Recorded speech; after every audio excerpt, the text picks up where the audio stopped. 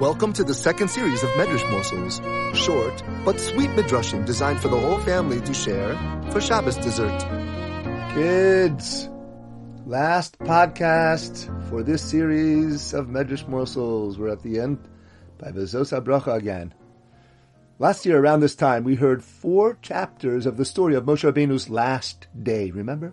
Well, I found a Medrash Tanchuma in this week's Parshas ZOS HABERACHA that tells more about it. I know it's Chol HaMoed now, and we're going to have a Siyum, ZOS HABERACHA, on Shabbos in Eretz Yisrael and on Sunday in Chutz La'aretz. So this episode of Medrash Morsels is called Moshe Rabaynu's Last Day, number 5. At the hour that HaKadosh Baruch Hu told Moshe Rabbeinu, Alei Umus, come up and die. The end of Parshas Azinu. The pasuk says, Hashem told Moshe, Alei, come up to the mountain and die on the mountain. The Malach HaMavet heard that.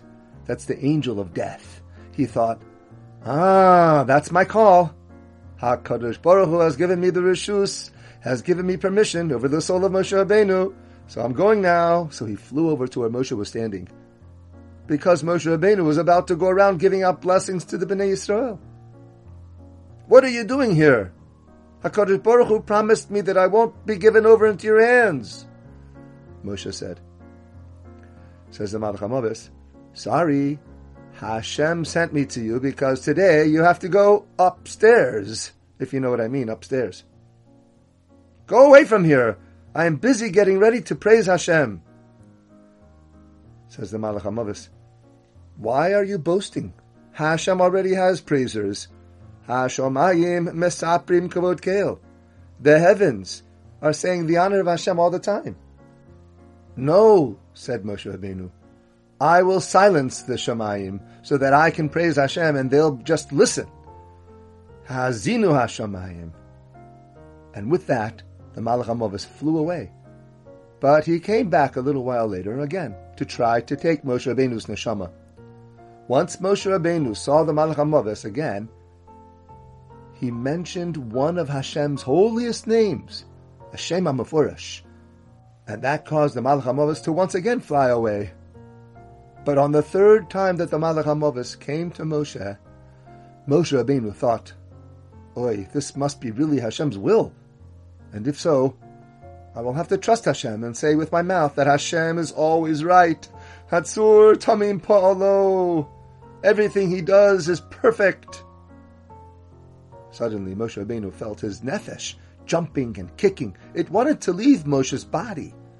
And Moshe began having a conversation with his soul. He said to it, what's the matter? Is it that you don't want the Malach HaMavet to touch you? No, she said. Hashem already promised that won't happen. So then what? Moshe asked. Is it that you see all the Yidden crying and you want to cry with them?